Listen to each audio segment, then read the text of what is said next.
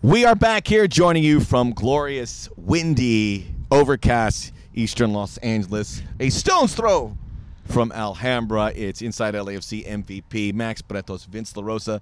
Vince, everyone's tired. Players, refs, broadcasters, content team. It's so much going on, but we have to push forward. Yes, and the games from now into eternity are going to be every 3 days. It's all hands on deck. This is the all hands on deck episode. And the one where things are okay, but we're generally not the panic guys. Don't panic, but we will tell you the things we're a little concerned about. We'll look back at the Houston game, obviously the worst loss of the season for LAFC. 2-game week this week, 2-game week next week. So a lot to play for a club that can get right back to the top of the Western Conference with one result. Very special guest, Julian Gaines, one of the guys who come up from the LAFC2 with the academy, now starting to earn minutes here with MLS. A very interesting story, which has been littered with injuries, a lot to overcome from such a young man. He was a mystery to some of you. He's a mystery no more. And also, we learned about Max's phone games. Phone games, tennis game. Really loves which tennis. Is getting under my chair. But right now, in the words of the great boy band, Menudo, Cámbiala las pilas. We're going to change the batteries. We're going to fire it up. Inside LAFC MVP starts right now.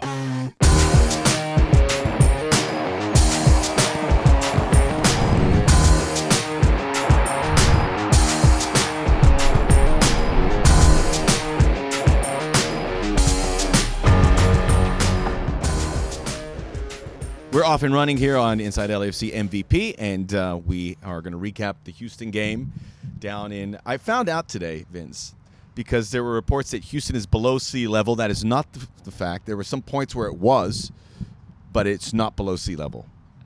I don't even know where to start with that. What were the reports, first of all? Well, there was times when it gets hit by hurricanes that sometimes Houston would be tracked where it's actually below sea level. But it is not. So technically, if a hurricane slightly above sea level, which comes from the ocean, floods a town, then you're now below sea level? Yes. It gets a lot of rain down there. That seems really tacky. That seems like a really technicality there. I know. But I just want to kind of talk about the conditions. How does that pertain to anything that we're going to talk about today? Well, playing in Houston is difficult for a team that's not used to those kind of hot, humid conditions. But we'll talk about the Houston game. They're going to play again Wednesday. We'll talk a little bit about the Saturday game against Sporting Kansas City. That's against one of the hottest teams in the league. But we begin with Houston. Score-wise, worst result for LAFC is they lost 4-0. So I'm on the road with MLS Season Pass. I watched that game Sunday night, expecting the worst. And I know people are like, wait, what's going on? Because they're not scoring goals. I watched it, and obviously falling behind is not going to help. And the game felt very wide open, which I don't think is going to do LAFC any favors because they are short with injuries. They're short now. We're going to have some international duty as well. But it was a situation where it really stretched them out, and you want to be conservative there, but you can't when you're chasing a game. Mm-hmm. But I was watching it throughout it. I just said, this is a very fatigued group. Physically, mentally, there's no rest for the weary coming up here with another 2-game week and another one coming up after that. So you've got to find ways to recharge the battery some way. And they will. We're here at training, and there's a very positive atmosphere. We'll talk more about that. But more than anything, we could say, all right, maybe is there a tactical issue? Is there a technical issue? I go, that is just a team that is not the mental aspect of losing the CCL. It takes a while to shake that. But it's also just the body. It's tough to keep upright. Yeah, I don't want to sugarcoat it because a 4-0 loss sucks. No one wants to lose 4-0. It is really bad. I'm sure you come off the field is a little bit sheepish embarrassment too because you're like, there's no reason why we should lose 4-0. But to your point, that was the type of game that was presented. They get an early goal. I will give Houston credit. I mean, they're an interesting team. They're a young team. They like to get out and run. Clearly their tactic was to switch the ball as much as possible because they probably figured, hey, this team's probably a little bit tired. And you can imagine if you're an LAFC player, and you turn the ball over, and you're like, okay, well, let's counter press, let's get to them quick, and then they immediately kick the ball to the other side of the field, that after a while is just going to just zap you. So in terms of Houston's tactics, smart. But to your point, I am hearing a lot of people say a lot of things like, yes, they didn't score against Atlanta, they didn't score against Houston, I know they didn't score in that second leg, but those are not all, games are all these kind of they all come back to back, but they're all different, very, very different. One's a final. You can't say anything really about a final and how it pertains to a regular season match. The other is you play Brad Guzan and he goes nuts and has 8 saves. I mean, they should have scored in that game. That just And imagine happens. how different things would have been if they walk away with a 1-0 victory. You're like, Right. okay, good. And you're at the top of the Western Conference, which they can be with a victory here against Houston. But, and again, coulda, shoulda, woulda. But that's a game that probably you win. It just so happened you had a great Right. goalkeeper. Obviously, they're going to work on some finishing, and those goals will come, but that was a great performance. Yeah, ultimately the hope is those things even themselves out. Those games happen. Luckily, it's a 0-0 and you still at least get a point. Because sometimes those games happen and you lose. And then you feel really bad, right? But then they go to Houston and there's some individual errors that probably are down to fatigue. And then, they're just tired, man. Look, I've seen guys on this team that make that there are mistakes that are fatigue related. That I've watched these guys for years. They don't make those mistakes, and I'm not going to sit here and try and think it's something that it isn't. It is what it is. That is tired mind, tired body. Well, we're both active internet people, and I go on the internet just to kind of see what people are thinking, what the vibe is after that game, and I'm seeing a lot of people say the talent's not good enough. How can the talent keep you near the top of the Western Conference, get you to a continental final in style, and all of a sudden it's not good enough? Yeah. It's not good enough? Like, and I get it. When we say they're fatigued, they're tired, you're like, well, that's just too simple. I think what we're going to learn from this and what we should all take from this and learn from it in the going forward in modern football, I think being energetic and having energy and fatigue should be much higher up the pyramid of what we talk about. And I know we want to talk about tactics because they're more fun to talk about and more nuanced. But I think being tired, an energetic team can probably take down a tactical team. And when you're tired, guess what? You can't do a lot of tactics either. I mean, the tactic when you're tired is what? To sit back and maybe get on the counter. LAFC does play well in transitional moments. It was interesting to see them in Houston. There was a lot of moments where they had 15, 20 pass sequences, but then they just couldn't get into the box and get that extra bit. And that looked like tired, again, because you had guys that finishing is you have to be sharp to be able to know when to get that ball off your foot. Because we saw those moments where they're right in front of goal, and the goal it couldn't come off the foot. A Houston defender would come up and slide in or knock the ball away. That's sharpness. That doesn't happen. Yeah. And you alluded to it. We got to sit in. Carlos Vela came out and spoke. And I think the other thing that we should take from this that is high up on that pyramid that Carlos referenced, and this kind of filters down from tired, is the kind of camaraderie that you have. When you're not tired, you run a little extra for your teammate. You see a teammate maybe isn't going to cover that ball, so you get into a different position so you can take care of that beforehand instead of having to emergency defend. And I think that's a little bit of what we saw too, especially when you're saying team's a little stretch. Well, maybe normally there's a guy that can slow down that ball carrier, but he's too tired or his mind's not working right. This is not just a fatigue of the legs; their minds are fatigued, and you can tell. Like you said, you can tell they're getting the ball on their feet, and it's like normally it's just automatic or a quick decision, and it's like, ooh, can I do this? Can I judge the distance? Can I get this right? And then maybe just a toe from a defender gets in, and then the whole thing's thrown off. The LAFC team and the tactics, and not the tactics, forget the tactics. The game model of this LAFC team is very clockwork, and it's dynamic, and it's fast, and it's almost intuitive. And when you're tired, you can't run physically, and you can't think. There's a lot of confidence in listening to Carlos Vela. It was a breath of fresh air, and he's like, look, this is a bad spot. And he goes, we keep working hard. We keep with our football, and you could see that collective nature with this team because they trust each other because they went through an MLS Cup winning run together. Mm-hmm. They went through an almost CCL winning run. They got to the final hurdle, and they ran into a team that was just much better on the day. So there is that trust, and you can sense it here. There's not like a malaise or like, hey, are things different? They're not. Yeah. And listening to Carlos really reassured that, so I'm really happy he said that. Reading a lot of articles about the trajectory, and people are, obviously talking about LAFC because of this run of form where they haven't won a game and haven't scored a goal. And I was reading every article, and you could see they want to be critical, and they go, well, how can I be too critical when I'm looking at this schedule and I look at history where you saw a Toronto FC team who made a final, lost to Chivas in penalties, I believe, and then didn't make the playoffs. Mm-hmm. Seattle, who won the CCL, didn't make the playoffs. I mean, there was an LAFC one in 2020, which was a little different. But those are the last two traditional runs. Well, that was the one time the final came at a point when you expect a final to be at the end of the season. But I was just interesting to read these articles. Everyone's like, wait, this is, well, I don't know. I mean, it's too early to pass judgment. Now, if a malaise continues on, then that's a discussion right now. But again, hindsight's 2020. I watched the game after the fact. I was ready to go, okay, what's wrong? Watch it.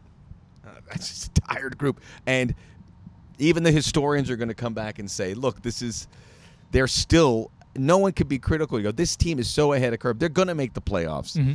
They have games in hands. If they win a couple, which I'm completely confident that they will do, they'll be there at the top of the Western Conference, or they could still compete for the Supporter Shield. That is all in play.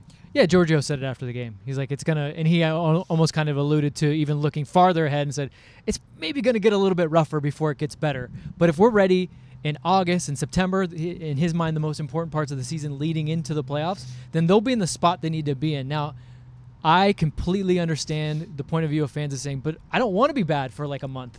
And I get it, because this LAFC is the team league, I'm afraid. Has gone above and beyond and exceeded all expectations, and even just them being average feels like they suck.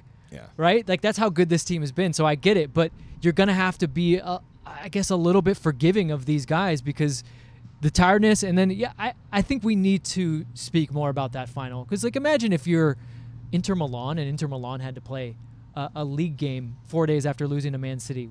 How would you expect them to play? That's a great point. Right? And so it's not just the how quickly the game came after that, but then you allude to, like, we're doing games every 3 days for the foreseeable future. Yep. Basically until the middle of July. The CCL, this is a rescheduled game. Yeah. This would have been a great chance to, This would have been a get chance our to heads get straight. your head straight. Let us give some time off where is required. Let's get healthy. But because of their own success, this is the only game on Wednesday. Everyone else is in the clear. But we saw that with also the Atlanta game. That was a rescheduled game. So this is unprecedented when you see the work with what's going on. They'll get some time to recharge, but you got to go there. Now, I would even say if things don't go great this week, if they get maybe 2 or 1 point in 2 games, obviously that's not going to feel good, but I still wouldn't be like, oh no. I think you got to wait to see how the game plays out, right? Like, if they play a game like they played against Atlanta and still get a 0-0, I won't be too upset, because I'll have seen an energetic, entertaining game where they peppered the goal with shots.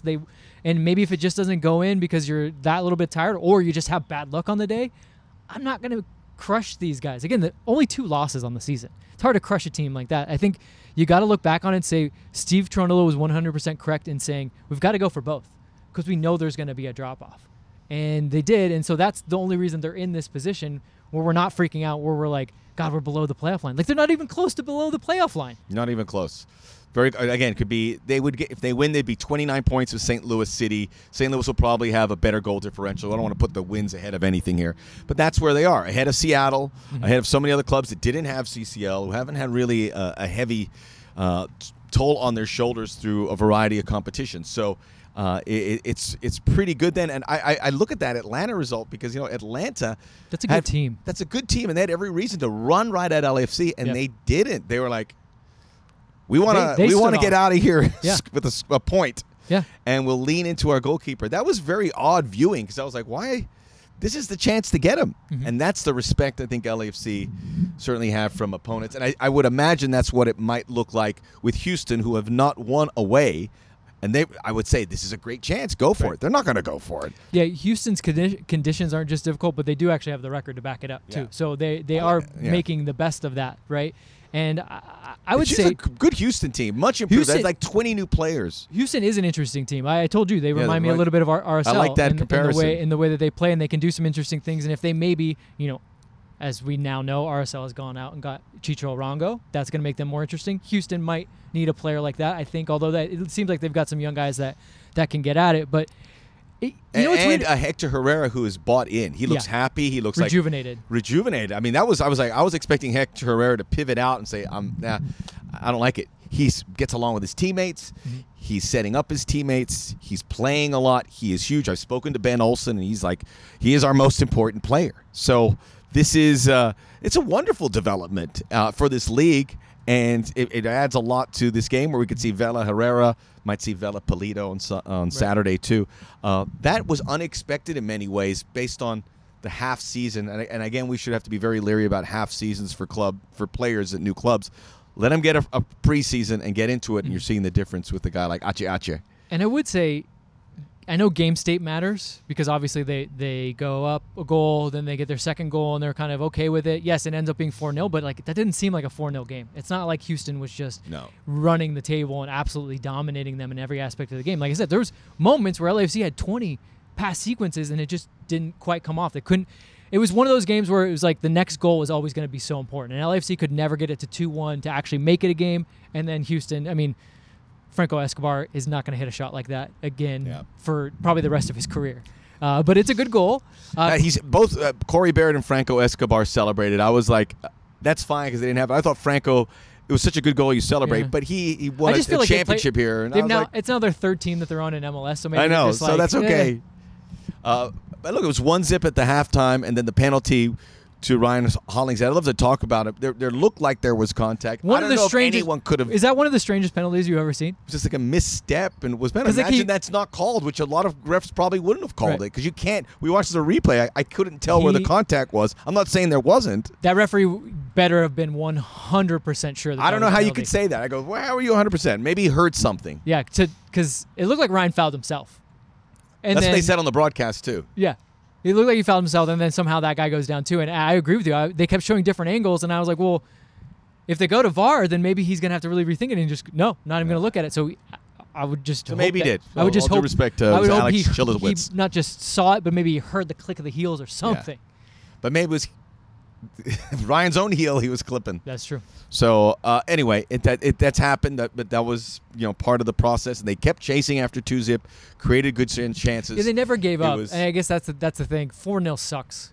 I'm gonna say it again. It sucks. And you could tell the players afterwards. I mean, they were answering the questions like, but they kept trying to score. Like Yeah. some teams in Houston, it gets 2-0, and you go, just pack it up. Let's not even care about it. And they did keep trying despite them being tired. And that goes back to what Carlos said. If they were satisfied it was 2-0, they're like, all right. Yeah. This game's going to end 2-0. Knowing that you're going to play them again on Wednesday. Let's save our energy. Yeah, maybe you pack it in and go, we'll get them back home. Like, and legitimately you can actually get them back home because you turn right back around. But I guess it goes back to what Carlos says. Like, when you find yourself in this moment, you just got to work harder. I love that about athletes. It's about keeping short memories. Don't let stuff dwell.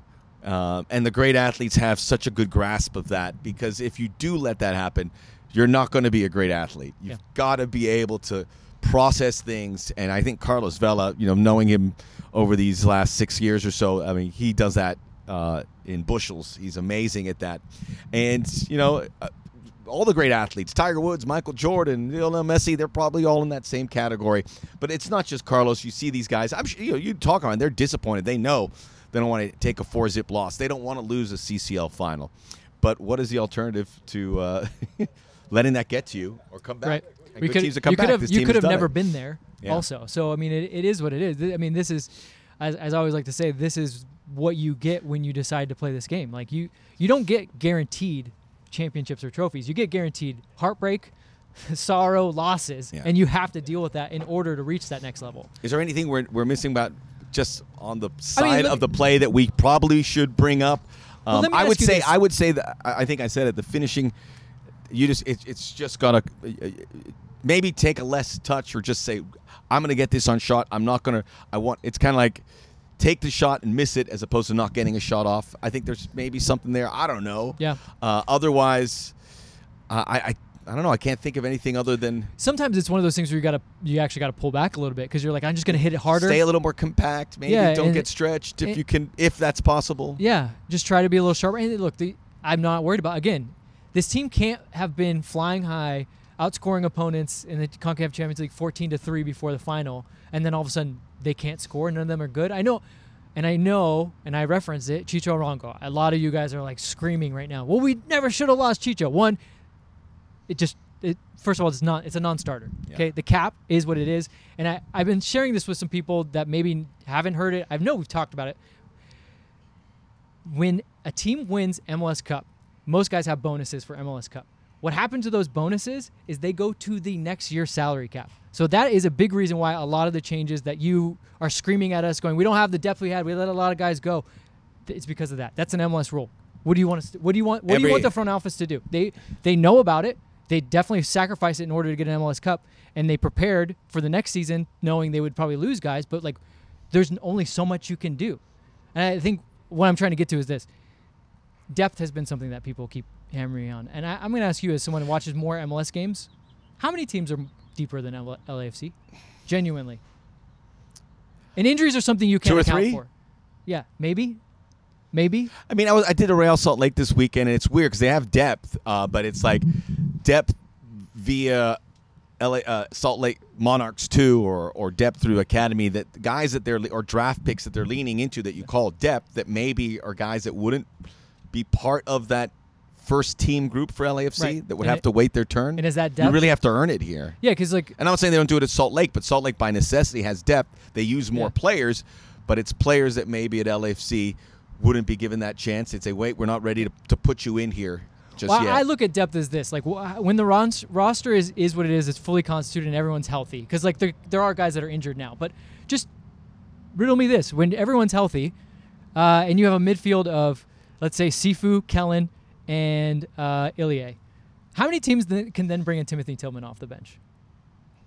Yeah. One? I mean, not many. Then you have your front Matty three. Bogusz, Yeah, you have Stipe Buick, who your are front three. battling for minutes. You have Vela, Bwanga, Opoku, and you can bring Bogusz or Stipe off the bench. There's a big drop-off in a lot of these Or clubs. center back. There's not much you could... You have Giorgio Chiellini. Like, the depth is there. But yes, it's going to be tested. And MLS artificially keeps you from having maybe the additional depth that you really, really should have. I spoke to Garth Lagerwey, who's the general manager at Atlanta when they were here, and he was like saying, he said, yeah, that's what they're kind of dealing with. And every time you win a title, you got to look at your roster and go, we're not going to be able to sign these guys. You just won an MLS roster. You have guys that want to make more money. That's just the way it goes in most sports. The Denver Nuggets are going to just won the NBA champions. Congratulations to Denver. And these guys, when their thing is, they're going to, whether they're just given more money by the club, but everyone's going to say, I want more money. I'm a champion. That's winning is part of it. So it's a dual-edged sword, right? They want more money, but then on top of it, you've already got to pay them the bonuses that get knocked off the cap for the next season. Yeah. How do you deal with that? And so and look, the front office has spoken about it a little bit, but they don't want to make excuses for themselves. I will tell you that is detailed right there. That is exactly what they're dealing with, and that's a tough one. In a perfect world, like a guy like Seba Mendez, probably keep him. I mean, John told us he wanted to keep everybody. You want to keep everyone. You want to keep Chicho. You want to keep him. Yeah, you're Franco, like, all of them. He wanted to keep all of them. It was just not possible. It's just not possible. So that's the way it goes. By the way, I mentioned how LAFC is the only game on Wednesday. Saturday, they have a game in Kansas City. It's one of 6 games. There's normally 14 games. So everyone in Major League Soccer gets to... Yep. If you're just listening to the podcast, I'm doing my unwinding look. That's pretty good. They're kind of How long could you hold that? I think I could go pretty long. Yeah. Maybe not the hand around my head, which looks a bit odd. A little teapot. Okay, so let's move forward and Talk about the hottest team in the Western Conference. the Dynamo or Sporting. SKC. Well, let's just talk about the week that LAFC have. International week. We're training, so Jose Cifuentes is already, and Denny Bwanga are with their national teams. Have left. Some other guys have been called up. More details on that. Aaron Long, congratulations, going to represent the U.S. men's national team in the Gold Cup. Aaron Long is the pivot to guys that aren't 100% healthy, still dealing with a lot of stitches in his head and head trauma after the collision in the CCL final. Timothy Tillman, Kellen Acosta still not 100% participating. So you start doing the math, and it's pretty. It's a long group of guys that you could rely on that you can't right now for a game. We're recording this on a Tuesday that's going to occur on a Wednesday. So that's for 2 games. Normally you could sit here and go, all right, we'll let these guys get healthy. We're not going to, and they're not going to force anyone back that's not ready to go. But you have, especially not you at have this all point of that season, yeah. kind of going against you. Yeah. Well, we said we weren't Did going I miss an injury? We said we weren't going to sugarcoat it. I mean, it's Sergi Palencia. Sergi Palencia, is yes, injured. as well. It's gonna be a rough stretch. And these that's guys are gonna, our guest Julian Gaines. That's a big reason why he's getting more time. But that's kind of the next man up philosophy. and these guys are gonna have to dig deep.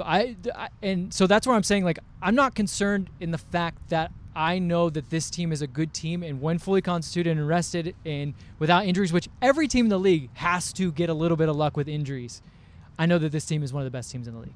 But yes, I will acquiesce that for the next couple weeks, it might look average. And for you, an LAFC fan that is used to seeing the best team in the league, average is like them being a bottom. Is like them being at the bottom. That's when they need your support. Right. When they need you. By the way, Carlos Vela pointed out, he said, we just get uplifted because we know our supporters are there. He pointed you guys out specifically as inspiring. This is when we know. And I know most of you guys. I got to be honest. I look at social media. I don't want to use that as a barometer. I didn't see a lot. I mean, there's some people that are frustrated, obviously, forced it, but it wasn't at the level. I think the fans and supporters get it. They know what they've gone through. They put themselves in that position to go, I get it. They don't want to suffer those defeats, but I tend to think of it. That's because of us. That's because, by the way, Black and Gold Weekly. That's an inside joke between me and Yes, indeed. Okay, very good, very funny. Black and now Gold he Weekly. got it. It finally it rolled around and he got it. Black and Gold Weekly coming out here with the great help of Ulysses Roman, who's here manning the lights and the cameras We'll and be the playing audio. right back on Wednesday. We used your stat about Chiqui Palacios, and we talked about all the minutes he's played. And I want you to touch on that because of the demands. And Yuli went even next level with the CCL and MLS minutes that we believe Chiqui Palacios has played more minutes than anyone in the league, which is unbelievable. I mean, we don't give this guy enough credit. He just says, I'll eat these minutes, and that's not the right way to put it, but eat minutes is a very, in a way where you need man minutes. Chiqui Palacios always has his hand up. But just seeing, I know they have to play Carlos Vela more than they want to. Right. Ilie Sanchez, they're throwing a ton of minutes. We're talking about the older guys. Ilie is right behind Chiqui on that list of minutes. Yeah, Ryan Hollingshead logging a lot of minutes, all by necessity. Mm-hmm. And in a perfect world, you get to mix and match, especially in a 2-game week. Isn't it weird? In the 2-game weeks, we're not saying, how do you balance this? They go, no, all hands are on deck because we don't have all the hands that we would like. Correct. Yeah, I mean, that is a great stat about Chiqui, and we talked about it a little further. He's played about 75% of the minutes he played all of last season, half the time. Wow. They played 14 games, so they have 20 more MLS games to And go. again, one of these things are not like the other. Minutes in a 2-leg final, they got to wear on you differently than just an MLS game, even in Houston. It's just different. But still, there's Chiqui out there running up and down the left flank, taking shots, trying to be as offensive as possible while covering his position. I mean, you're right. The guy, I think I wrote about him a couple weeks ago, and I was like, how is this guy not? And I know he was an all-star in Minnesota, and he got some love, but like consistently when I see people being like, who's the best left back in the league? He's almost never mentioned. Never. It's Kai Wagner. It's always Kai Wagner. Is it Alvaro Barrial, who was at Cincinnati, or is he right? Look, I mean, he's been really good. And that goal was incredible. I would normally when people say, "Oh, this is a Puskas award winner type goal," I'm like, "Calm down." That's one where I'm like, "Okay, yeah, we're good. We're good on that one." I'm just saying we need People have to do a little research on Ferenc Puskas, by the way, when you drop that. People know. Yeah, not that I saw him play. I was before my time. Him and then Di Stefano. We're learning about both those players. One Hungarian, one Argentine, doing so well in Europe. But those minutes it's a real barometer, right? It's a thing. It's a thing. I mean, it just is. And again, it's not just the amount of minutes; it's in the truncated period that it is. And he's still going out there, and like you said, he doesn't really have a choice. But he's still going out there, and he's acquitting himself well. And I just think that the biggest takeaway we have to have from this is like the fitness and fatigue that these players go through. And this is a talk about the modern game, isn't it? Right? These guys are playing too many minutes. Steve said it in his availability. He's like, this is kind of a practice run for everybody because we've never had League Cups before. We have absolutely no idea how this is going to affect the players. So if you're coming to me and going, how could they be tired? We have never done this before. Never.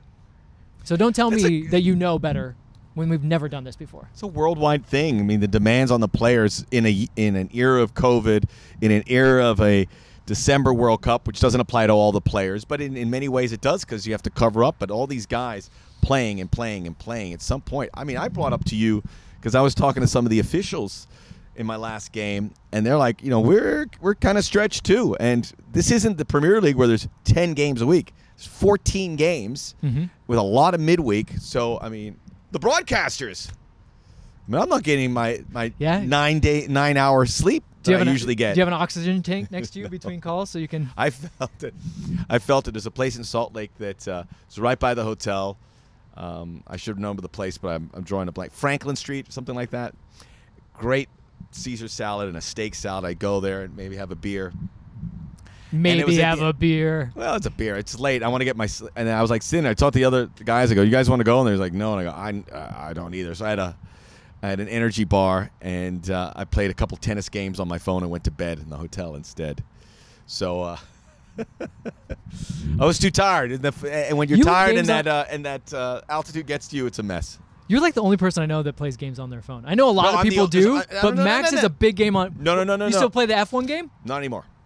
I got frustrated by it. The fact that I can call out specifically, I don't play anything else. But now I play the tennis game, and I can't get better, and it's so frustrating. But this is how the F1 game was. Max used to play this F1 game, and he'd be like cursing at his phone, like, "What's going on?" He goes, "I don't get it. I have to change tires and fuel up. These guys don't. There's no way I'm going to win this race." That? Because it sticks out of my brain. Well, I play these guys, and they give you the same amount of points, right? And then the other guy, I have a backhand that's rated 49, and this guy's and my forehand's a 33. You have to pay money to get that up. I'm not going to pay money. And the guy next to me, who's supposed to be on my level, has a forehand of 70 and a backhand. I go, I'm not going to beat this guy. It's freaking Novak Djokovic. I'm 1970s Vitas Gerulaitis. All right. Who? What do we talk about? Vitas Gerulaitis We've gone really heavy on this segment. Okay, quick talk. Sporting Kansas City, red hot. We'll see that about Saturday. Traveling there. I would imagine that could be a game where you're like, you say, all right, well, the Wednesday game is obviously, I think, in the Carolina way. That's a game. Maybe things do well, but they're soaring. Alan Plato scored a couple goals. They beat Austin 4-1. They were the last team to get a victory, and they had 5 already. So they're back in those playoff positions. Yeah, their ascent really started with the 1-1 at Bank, and playing them at their place is a totally different animal. They do feed off that crowd. Obviously, the weather comes into play, so it's a dangerous place to play, and it's just another testament to when you have your players, your best players especially, and they're fit and ready, you can do some things in this league, and SKC is proving it. Imagine Sporting fans how panicked they were, and now like, oh, okay. They wanted to fire Peter Vermees, who is like the mayor of...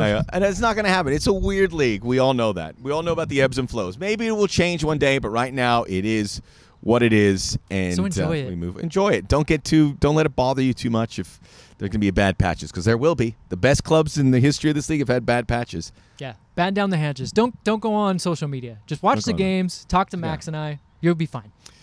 We'll be right back here on Inside LAFC MVP. Our special guest, the hardworking, the man who's overcome so much, Julian Gaines, will get his thoughts about dealing with injuries and starting to break through with the first team.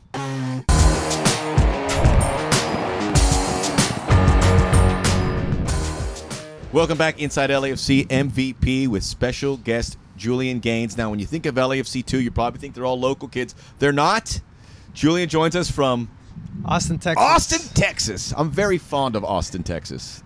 Why? Because of Waylon Jennings and Willie Nelson. And the Texas Playboys, Bobby Duncan. This is I know. Yeah, I was going to say Julian. But, Willie Nelson, you probably know that. I know that name. I don't know that. Not a Waylon Jennings guy. No. I don't know that. Do your homework, man. What's going on? You should have prepared for the show. Yeah, we'll go for a ride later. We'll listen to some country. I'm a big fan of Austin. But anyway, just a little, we'll get into your story here, but just, this is the club identified you as someone they brought. You came in from Texas, and now you came with Vegas, and then eventually LFC2, and now playing some first team minutes. Yeah. Not too shabby. Hey, I mean, it was something I worked for a long time, So once I got that opportunity, it was just all about trying to prepare for that. And so I think I was able to do that and in front of my family in Texas, so it was great. So was your whole family there at the game in Houston? My parents were, my cousins, some aunts, and then my 2 sisters. So yeah, it was great. And that's something. Sorry, not to sidetrack a little bit, but that's like such a cool thing, right? And that's something that you don't know for sure is going to happen, right? Your family's like, hey, look, we'll go see you in warm-ups, but they have no idea you're actually going to get in the game. So when you see them after the game, what are the first exchanges you have with them? They were so happy for me, because they've through this entire process of being here have encouraged me every single day. We talk on the phone, so for that and for them to be there in that moment is amazing, So they were so happy. I gave my mom my game jersey, Got to. Yeah, I had to do that, so that was great. It's a great feeling. She's not going to wash that anytime soon. She's going to keep that there. So we're going to keep that in. A Houston game worn jersey. A Houston game. That's like it was. So how hot was it? Got on the field, hot, right? humid. Even for someone from Texas, that was hotter than. Yeah, you can't stand outside and not sweat. It's crazy. I imagine when people and let's get your schedule. Like, all right, June, July, Houston. Right, you want to see Houston at the very top, or the very back. Get it out. But then when the foot lower you go, you're like, this is getting worse. It's getting worse. Yep. Well, I'd love to touch on how tough it is for families of you guys. Because we were talking about your brother Mackenzie, who was with Austin, so the family gets to see him. him, and then Charlotte picks him in the expansion draft, so Yeah. they're obviously not going to see as many games there. Right. But that is, it's tough for the family. We spoke to Aaron Long, who's never played in front of his family. He's 30, Wow. and he got this chance this year. It's very special. Yeah, no, it's very special. And then, I mean, I moved away from home at 16, so, you know. How old are you now? I'm 20 now. Okay. And so for a few years, I never played in front of my family for a long time, you know. So they would make the trip. They come once a year. So they came out last year just to see me, and then year before that to watch me play. So they try and make it work, and it's worked so far. But anytime we're close to home, they're trying to make those ones. Right, and you just get to the point where this is not. You grow up quickly here. I mean, 20 years old, and you know, when I was 20, I was still living at home. I wasn't staying in, you know. Well, and I think this, and you, it was an understatement. You said it took you a long time to get back. We'll talk. We can talk. Can you just exactly what the injury was? I know it was a pelvic injury, which like when people would ask me like, when is Julian Gaines going to play? I go, how many people do you know have had a pelvic injury? Yeah, it was a pelvic stress fracture on my right side. And so basically, Julian, that sounds terrible. Yeah, it was very uncomfortable. It was very uncomfortable. Something I think Steve's once said you managed to hurt something that no one has ever heard of before. So which was crazy. And yeah, it took, I mean, a little over a year to try and get past it. And so it was pretty tough, you know. What were the challenges of that? I mean, what could you not do? I mean, it was like even just sitting was painful. Sitting, even changing my socks. I couldn't do it like standing up. I had to sit down. You know what I mean? So if I sat too long and got up to walk to the restroom, it was painful even to do that. And so it was a very, I think, unique kind of injury, to be honest, but I'm just glad to have it past me. How long were you off your feet? Like the injury happens, and then you there's got to be a time period where like you can't really do anything, right? Right. It was, I think, just doing rehab stuff on the table. I think that was, 4 weeks on its own, not doing anything, and then maybe almost 2 months where I didn't even put my boots on to see the field, Wow. And the club must be saying, be patient, don't rush back. And you're probably going, how hard was it to just tell him, don't put your boots on. This is a process. How hard was that? It's so tough. I mean, playing is what I want to do. It's what I've been doing since, 3 or 4 years old. I've just been playing football. And so to have it just to be at one point, I'm not on the field. I'm doing my own things, in the gym and things like that. It's tough because you don't feel like you're part of the team almost because you're so isolated doing your own thing. And just because of what football means to me and the way and how important it is in my life, it's just like it's a part of me. And to have that like taken away, it was pretty difficult. Well, and especially when your like initial trajectory is, I'm sure when you were initially coming up, you had a lot of people being like, "Man, you've got it," and your thing, and you've got work to do, but you a little bit inside of you is like, "Yes, I got it," and then that happens, and there had to have been a moment where maybe you thought, "Is this it?" No, yeah. I mean, was that something that you had to get over and get past, or did that never enter your mind? No, I think because there were some times where I would come back. Then I have a flare-up. I had to take more weeks off, and it would push the goal further and further away. So there were definitely some days where it just felt so repetitive. And so, I was just like, it's tough to wake up and go do those same things again and again and again, when I just want to be on the field. But this environment, LAFC, is so encouraging, even I worked real closely with Jason Hahn, head of rehabilitation, and he just every day I was working with him kept me encouraged and motivated and things like that. And even players on the team, even guys that would come in middle of the season, they would even, they're new to the team, but they're still close to me and just encouraging me. I think that's what really helped, is just being here in this environment because everyone's so encouraging.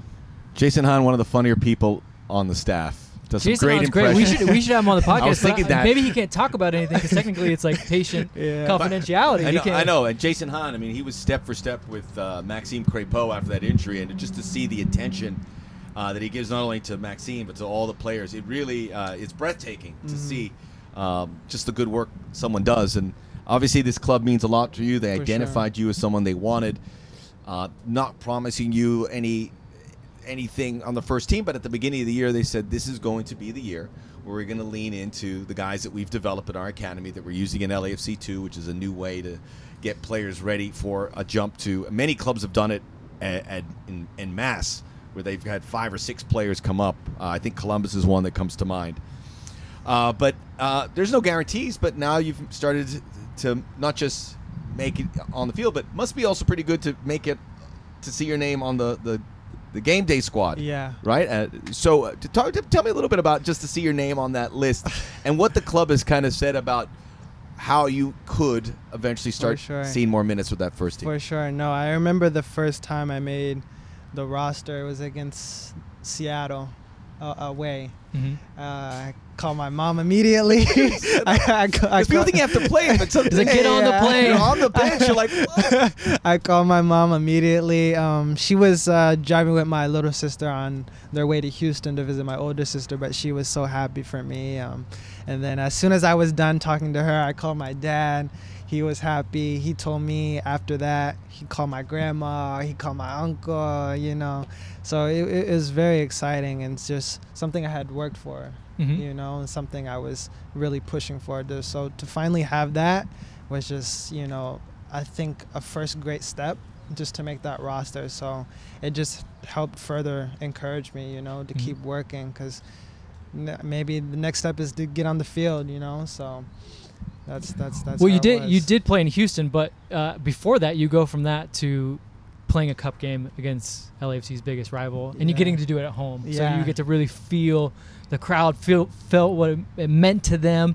And you went out there on that right side, and you were giving it to them, and it's their first team too. So I would imagine that it's even different, because you're like wondering like, oh, I wonder how they're going to line up. And then when you see their lineup, you're like, that's the starters. Yeah. Like, what's going through your mind as you're walking on the field? No, I mean, what's so great is the guys like Sergi, like Ryan, like Giorgio, you know, these guys that have the credibility of being such great players in the league. They just came up to me, and they were like, just play your game. They're like, look, this is your level, you can play here. And that just really helped calm my nerves, you know what I mean? They were just telling me to have fun and play with joy, you know? And so that helped me just to find the motivation and the concentration and just the focus, you know, just to enjoy it. We had Nate Ordaz last week, and I know you mentioned it in a press conference, but it was something that Ilie told him, and he says, if you play scared, we will notice, but you can't play scared. And I mean, that is to be on their level. I mean, that's something that it's got to be difficult for a young player, because you're always I'm like kind of the outsider, young here. But have you been able to adapt those moments where you say, I belong, I because these guys tell me I do? Right. No, definitely. I know I've spoken to Ilie too, you know, or even earlier this season, just about, he was just telling me, you know, just to focus on what I can control, and that's just being out on the field, you know, just putting in my best effort. And then, you know, the difference between, you know, the first team playing with the second team is just the speed, a little bit more details, you know what I mean? So just being in this environment, and it's just so encouraging, you know, getting more comfortable with the speed and things like that. And, you know, it's going to take time to adapt, but once it does, you know, it feels real great. Well, and for you, right back is not your position that you start out playing. I mean, I'm sure you now every day you come in, you're like, I'm a right back. Like, but you probably had to hammer that into your mind, like, I'm a right back. I'm not a striker anymore. Yeah. I'm not a winger. I'm a right back. So how have you now kind of, because you're learning a new position, and then like you said, it's faster. Yeah, it is. How has it been for you? I've been enjoying right back. I just tried to embrace it, you know, the new position, because I was a left winger. Right. You know. How was your left foot? Yeah, you're not it's cutting. better. It's better. Left inverted winger. Yeah. Okay. What do you like about it? As a right back, I mean, definitely here. I mean, first job is to defend, obviously, but we get to attack also. So You said that begrudgingly. You're like, I mean, I have to. That's the job, main job. But we also get to get forward. So I get best of both worlds, I think, and so it's been real good. And I think also just whenever I was dealing with those injuries, I think it also gave me an opportunity, just to watch players in my position. Like Ryan, Cheeky, Moon whenever he was here, players like that. So it's just like to see what is needed in a position like that. And so that's what I tried to do, and that's what I still continue to try to do, So Well, I would imagine it's helpful too that, you said you were a winger and now you're a fullback, but you don't come in as a fullback in a lot of setups where they're like, get to the end line and cross it. Right. Like, no, you get to still do kind of wingery things, right? Like create with the ball at your feet, dribble. So that's, I guess that's still exciting for you because we can tell when you get the ball at your feet, like you want to dribble some dudes, right? Yeah. Like, where does that mentality come from? I think watching my brother. Okay. Honestly, I mean, he's who I grew up watching all the time. He's a real 1v1 type of player. So it's just like, I kind of have that mentality whenever I get forward because I enjoy it. I enjoy getting forward. I enjoy getting assists. I enjoy scoring goals and things like that. So I think just also it comes from being a winger. Also, your job is to just. I had a coach that told me, get into the box, whether it's getting a cross, getting a shot on goal, get in the box. So I think some of that has translated. And it's a big thing for Steve, right? For sure. Box entries are something that he brings up in press conferences with us. He's like, we track those things. Those are so it's got to be a directive that you're hearing every day. Yeah. Have you seen any Steve videos from his playing days? Yeah. What about Steve as right back? He is the gold standard of right backs in this country. No. Yeah. I've done some. Why don't you surprise him and go, hey, I saw you at 2010 World Cup. Why don't you take a... Yeah, I've seen it. Hanover videos, too, I've seen. So, yeah, I've watched them. And they're leaning into you a bit because, Sergi's getting better again after the injury he suffered. They put a lot of minutes on Ryan, and you're that next guy up, so to speak. What have they kind of told you about your change in role? Just to keep preparing. Because in any moment, it can switch like that, and you just have to be ready to be called upon, So I'm not trying to do anything different than I was, I mean, just staying prepared, keeping focus, making sure I'm doing the right things off the field too, so that, I'm feeling good on the field, So just trusting my ability, and then just trusting everyone around me. Can I ask you about your number? I know when you come in, like it's like kind of slim pickings when you're like the last guy in, but like you picked a number that's pretty far out there, and it's definitely not the year you were born, because you get a lot of guys that they're like 94, and you're like, oh, that might have been the year you were born, just not you. So how did you get that number? Yeah, so I came in and all my favorite numbers were already taken. Of course. So what would be your number one choice? It would have been 17. Okay. Brian Rodriguez had that. Okay. And so you weren't getting that. I wasn't gonna get that, and then. So 80 comes from Ronaldinho, him at AC Milan. And he was, growing up, one of my favorite players to watch. I think he's so entertaining. I think he's so talented and just real skillful. I think he's one of the players I go on YouTube and look at Ronaldinho highlights. So I chose 80 just because he's one of my favorite players to watch, yeah. That was the year he was born. Ronaldinho, not you. No. Yeah, you'd be kind of old for LAFC too at that point. But hey, Julian, it's been wonderful talking to you. I know maybe your family may watch this, and if the Gaines family are tuning in, I just want to say your son is an absolute delight. When he was injured, he'd come up to me and Vince and greet us and say hello and do those rounds. Very well raised. You did a very nice job with him. We're very proud of him and what I'm sure you are. So if you get the chance to say hi to Julian out around about if you're the LAFC fan base, do it. Quality peeps. Take you so much. Yeah. I appreciate you guys having me on. Oh, for sure. Inside LAFC MVP. Rate, review, download, subscribe, tell a friend. And 2 games, we'll be back to recap them and heading towards the crazy, hazy days of the MLS summer. See you then.